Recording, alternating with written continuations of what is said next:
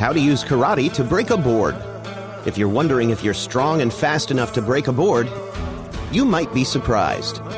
You will need 12-inch long, 3/4-inch thick pine boards, a partner, and pencils. Optional, 2 cinder blocks, visualization techniques, and a plastic training board. Attempting to break boards is potentially dangerous and may result in injury. Try it at your own risk and use caution, especially if you are not formally trained. Step 1. Use a board with grain that runs the width of the board instead of the length. It will take practice to gain the strength, speed, and accuracy you'll need. A plastic training board can help you before you try to break an actual board. Step 2. Have someone hold the wood lengthwise at either end with their arms extended and feet apart, ready to take the force of the blow.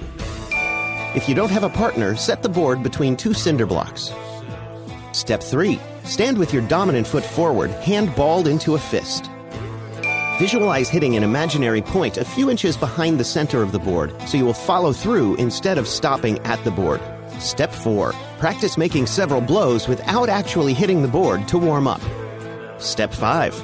Pull back your arm and tighten your core. Then strike through the board with the heel of your hand or the side of your fist. Step 6. Stack 2 or more boards separated by pencils and break them using the same technique. Step 7. Learn to break the board with your foot. Execute a side kick by standing sideways, kicking your legs straight out, and landing your heel in the center of the board. Did you know? Karate champion Leif Becker broke 415 boards in 1 minute on David Letterman's television show in 2004. He's since broken his own record with 487 boards in a single minute.